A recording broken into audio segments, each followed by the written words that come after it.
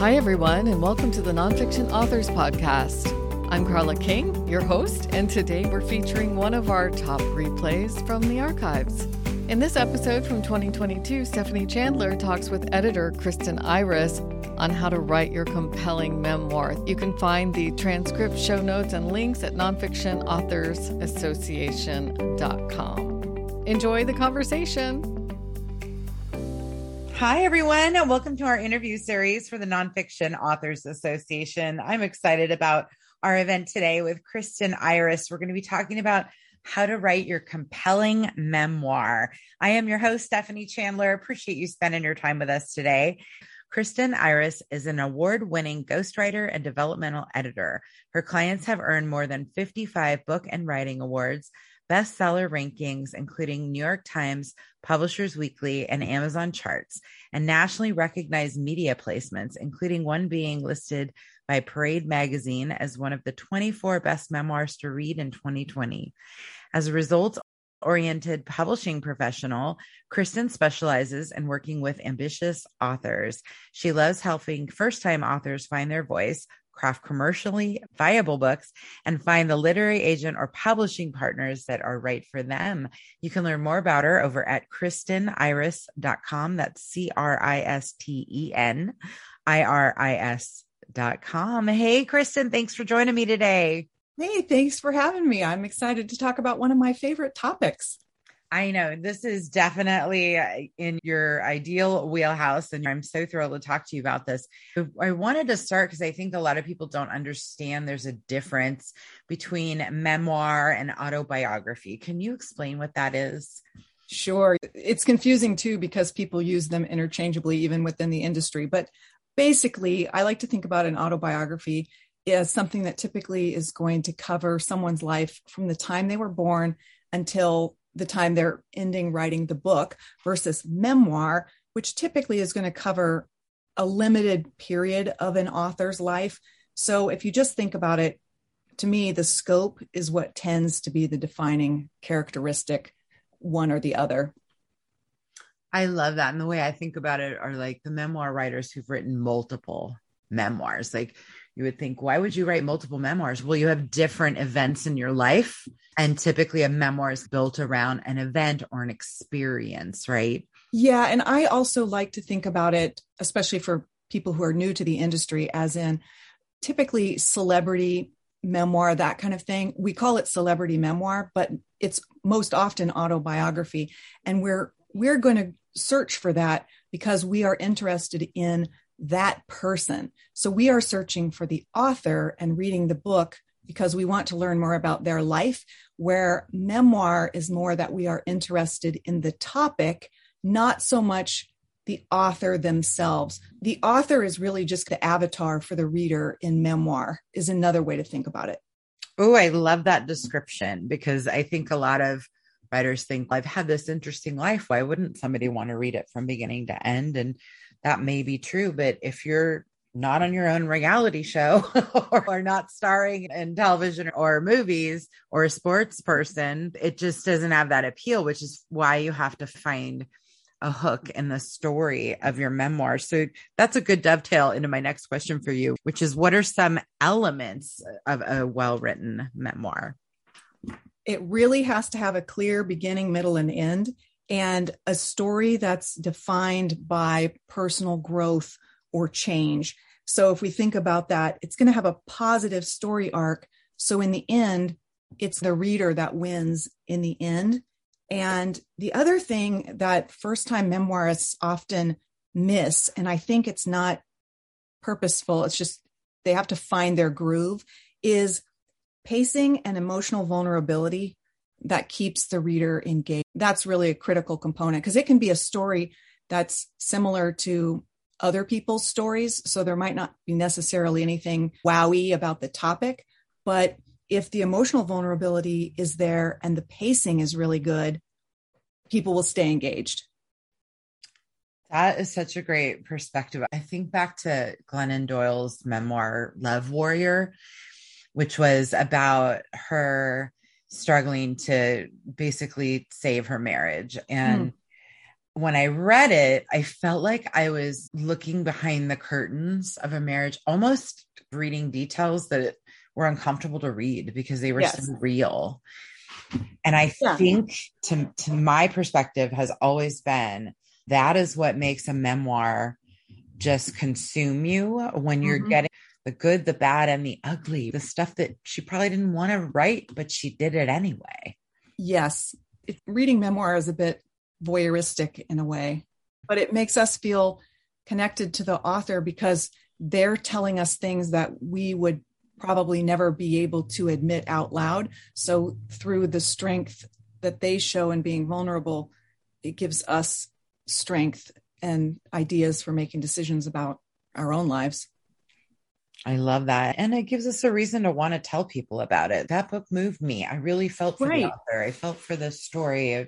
I could relate to that in some way. That's the power of vulnerability. And I think one thing too that stands out is making sure that the author knows the difference between situation and story. So situation is the stuff that's happening around you.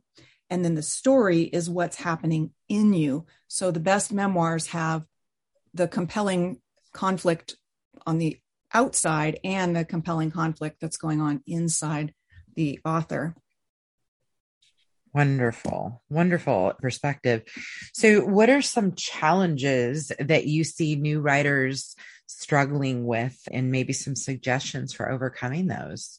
Sure. I think there's two main ones. That one is not knowing where to start their story and also not knowing where to end it. So I think this is really why most or many would-be memoirists end up writing autobiographies, because it's so much easier to just start at the natural beginning and then just write it until you have no more room to write because you're sitting in the chair.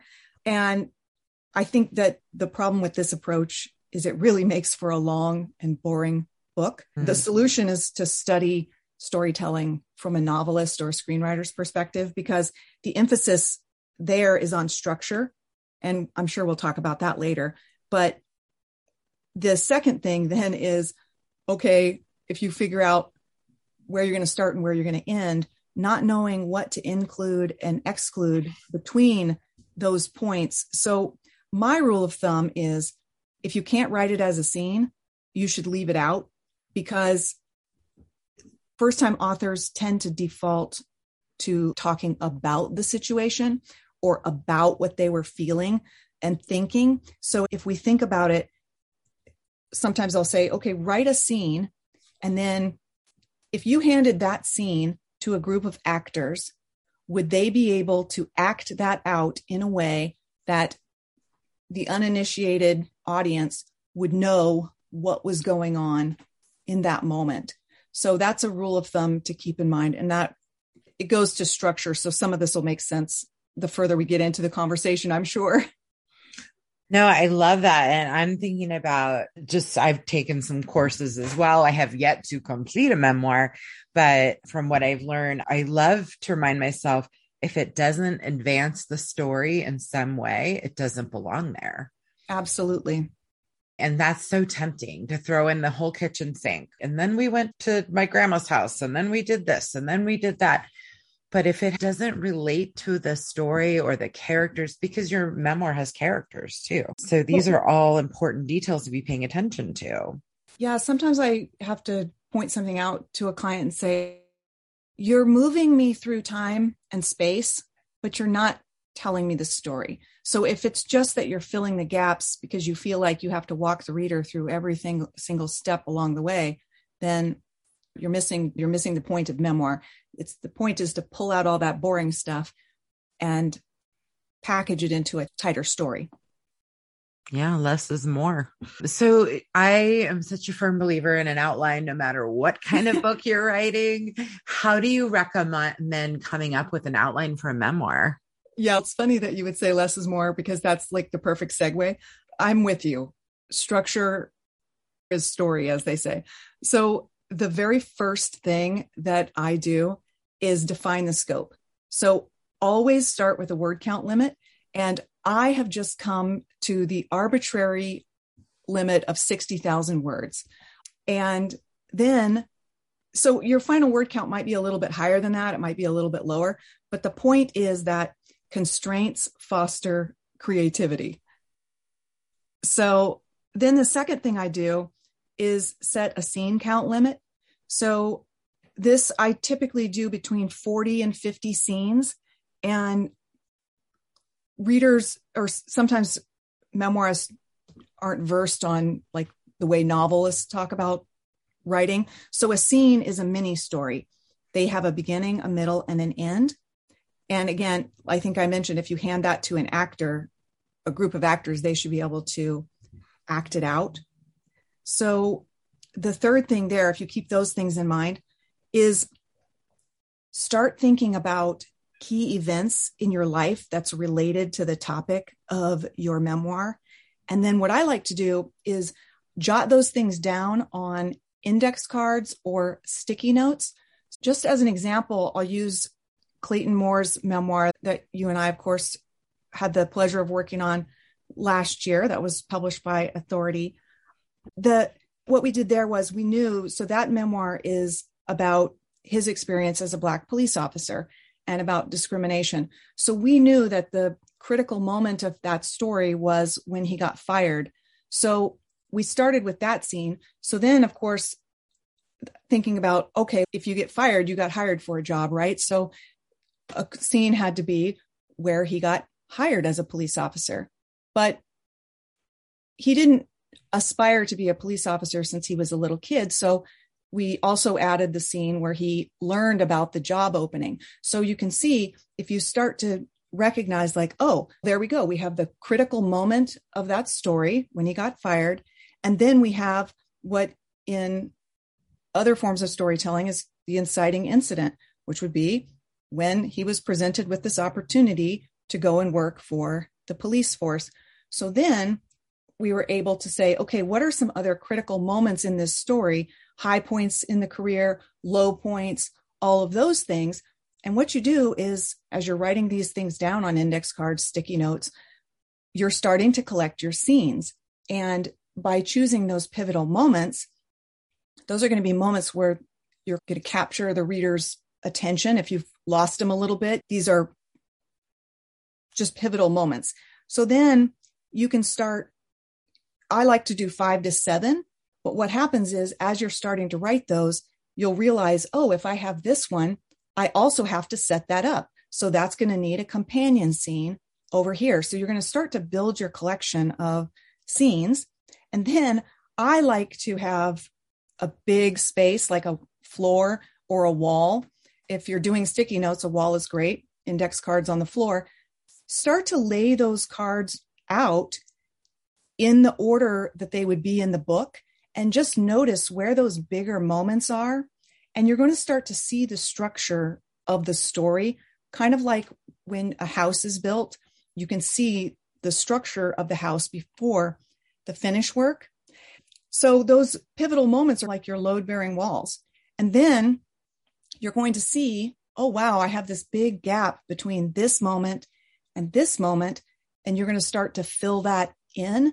And by the time you're done with that process, you're going to have probably all of the scenes that you need. And you can start to see, oh, wow, I have 10 scenes in a row where basically I'm talking about the same thing.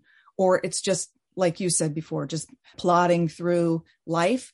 Then you pull those, put them in the shredder, come up with other scenes. And I like that because it's just, you have that nice package in the book and you can work it around without sitting at your computer. I just got so excited over this because Cristen, I've been doing this publishing thing for a very long time, and it's so rare that I hear something new.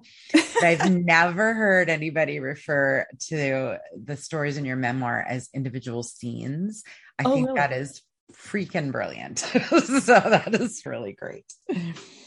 And I'll follow up with the last kind of thing that I do with that outline, which is really not so much about the outline, but it's just part of my process, is then I look and count up how many scenes there are. And so let's just say that there were 44 scenes arbitrarily. All right, you've got 44 scenes in your story. You've already capped your word count limit at 60,000. do a little bit of math, which I know writers don't like to do math, but it's easy. You divide your 60,000 words by your 44 scenes, and then you just have 1,360 words approximately for each scene. And so that is something that is completely manageable. And you know, it puts you in control because you see the whole picture from start to finish. You know exactly what you need to do. And it's not overwhelming. It's bite-sized pieces. That's fantastic because 1,300 words is like 3 type pages. It's so doable. Yeah, it's so nothing. Yeah. And then you forget about what you said about your word count limit, right? Because some scenes are going to be a little bit less. Some scenes are going to have more words. That's just your guideline, but that's going to keep you in a word count that respects your reader's time and attention for the book and won't be overwhelming for you to write. I'm also thinking that there's shorter memoirs, right? So maybe you only come up with 30 scenes. Is that appropriate? Absolutely. I am a big fan of shorter books. Why should a reader spend so much time on our story? If we can package it in the tightest, most entertaining, and entertaining doesn't necessarily need to be happy, sunshine and rainbows kind of thing, but just engaging, give them that in a really tight package and they will love you for it. And they will recommend it to friends because especially people who aren't readers, they're much more apt to read a shorter book than a longer book. Yeah, that's been an industry trend for a few years now, is shorter books. And the one thing I hate to see happen is filler, right? Yes. There's no need to repeat things or just feel like you need to expand it to reach some magical word. Oh, absolutely. That annoys me so much. That's when I walk away. Rant on that for a while. We could spend a lot of words. Oh, that's when I put the book down because I don't have the attention span for that kind of stuff. And it's insulting to your reader's intelligence. If you're telling me a good story and you're keeping me engaged, I'm smart enough to keep pace with you. You don't have to repeat yourself. Yes. And then I'm just flashing on opening scene because you said that's for some people, it's just hard to know where to start. What are your suggestions for choosing your opening scene? I'm so glad you asked that. The best advice I've ever gotten is Michael Haig does 6-stage story structure. And he talks about opening the story with the status quo. So basically what that means is just open it with something that's a day in the life. So you're establishing like your normal things that are happening. And then you're going to move into whatever that inciting incident was, whatever that critical moment was. So let's just say that just because books about cancer diagnosis are something that a lot of people talk about writing a memoir about, you would maybe just choose a scene of before you got the diagnosis, just a regular everyday life. And that's an opportunity to introduce your readers to the people in your life that are important to you and that are going to play a bigger role moving forward. So if that's a romantic partner or something like that, you could choose a scene where you were having some kind of a romantic connection, just like a conversation or something like that, going on a vacation, a scene from a vacation, something like that. And then at some point after that, you get this diagnosis. So it establishes you in time and space and your experience in life, your normal everyday experience right before everything changes for you. And that's a way to just ease the reader into the book. It establishes some of the characters, some of the relationships, and then you can move on from there. And then you end the book in that new situation where you found your equilibrium on the other side of this experience that you're writing about. And I just want to clarify by that too, because scene, to me, a book should open with some sort of action. So it's not, I love to sit at home and pet my dog and drink tea. So can you clarify what you mean by the opening scene? Yeah. And that's where that, if you keep in mind that thing of, if I write this down and hand it to a group of actors, would they be able to act this out? And if the answer is no, it's not a scene. One example that people talk about is The Truman Show, that movie, where the first scene is just him waking up. He's going through his normal routine to get ready. His neighbor's dog jumps on him. He says good morning to his neighbor. He goes to work. So it establishes a bunch of stuff about him, but it's action because there's movement and there's dialogue and those kinds of things, but it's not action as in jumping and spinning and kicking. Is that helpful? Yeah, I think that's really helpful. The other challenge, I think, for a lot of writers is just getting the manuscript done, right? Just getting your butt in a chair and getting it written. What tips do you have for that? Sure. I'm sure this is part of why you like an outline as well.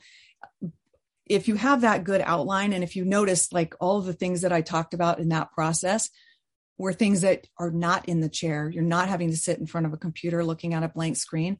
Once you have all that, you can just transfer it into your Word or Pages, whatever you're writing in. And a lot of the writing is almost done, right? So then you just fill in the scenes from there. I think the reason that authors have a hard time finishing is because they don't have the structure. When they sit down, they don't know exactly what they need to accomplish for the day and what I get to check the box and say I'm done for the day task is. So if they follow that process, they're going to have that. And then I think the other thing is that maybe they're not sure that their book is something that's going to be important enough to spend all that time and energy on. And I actually think that's a really important thing to examine. The people who finish their books, in my experience, and get them out into the market are people who know they have a very clear vision for what they want this book to do in the world. And they have a burning desire to serve a specific audience. And that audience is eager to hear what they have to say. So that might be a little discouraging for some readers, but I think if they just go back and say, oh, if I find the audience for the book first, then it's a lot more fun to write, to know that when you're going to have this gift to give them that they're waiting to receive when you're done. Oh, I wish every writer would think about their audience before they do anything, because it's never everybody. I just threw my pen. I got so excited. It's never everybody, but it informs how you write, how you set up all of your marketing and your copy and it just dictates the whole process. Absolutely. And that is critical in memoir. And I think most, especially first-time memoirists, think that the story is about them. And it actually isn't. It's about their reader. Cristen, I want to talk to you all day. This is so interesting. The time goes so darn fast. Can you share with us, do you have any memoirs that you really love that you think are good examples of good memoirs? Yeah, there are so many. I'm just going to talk about a couple that are in my interests. So one thing I would say is read memoirs that are around your topic so you can see what others have done.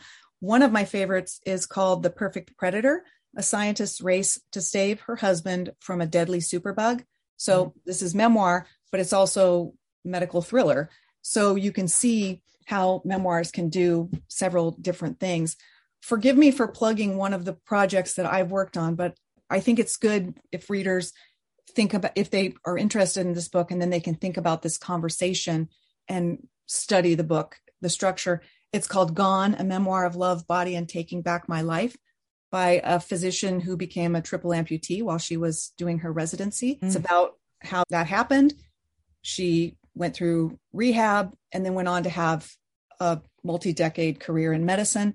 And then, of course, we talked about Good Cop, Black Cop, Guilty Until Proven Innocent. This one is an interesting read for people who are weaving a memoir that also has some cultural commentary in it. So that this one has more threads than many memoirs. And then on the celebrity... That one, by the way, is by Clayton Moore. Sorry, I should have mentioned that. Celebrity memoir, I really like Bryan Cranston's A Life in Parts. And most people know him as the star of Breaking Bad. And if you look through this one, you can see how all of his scenes and sections are labeled as a different character. So he is, in the structure of the book, it reflects his actor persona and the topic of the book. So I think it's just brilliant. And then you can start to see, oh, this is how other memoirists are doing it. and, oh, what a great idea. How could I take this element that in Bryan Cranston's structure and morph that into mine to make my memoir stand out and have almost like a fingerprint built into the structure. Does that make sense? It does. That's so cool. Great recommendations. Cristen, like I said, I wish I could talk to you all day. I think this is so fascinating. Tell our listeners about the services you offer and then how they can connect with you. I'm a ghostwriter and book collaborator and developmental editor. And the best way to learn more about what I do or to connect with me is really just through my website. And that's CristenIris.com, spelled CristenIris.com. And I'm biased because we worked together on many projects over the years, but I think you're amazing. And I got to work with you on Clayton Moore's, one of my favorite book projects I've ever been part of. Bravo to you, Cristen. Thank you so much for being my guest today. Thank you. It's always a pleasure to talk to you and work with you. And yeah, it's been so much fun. And thank you for letting me talk about one of my favorite topics.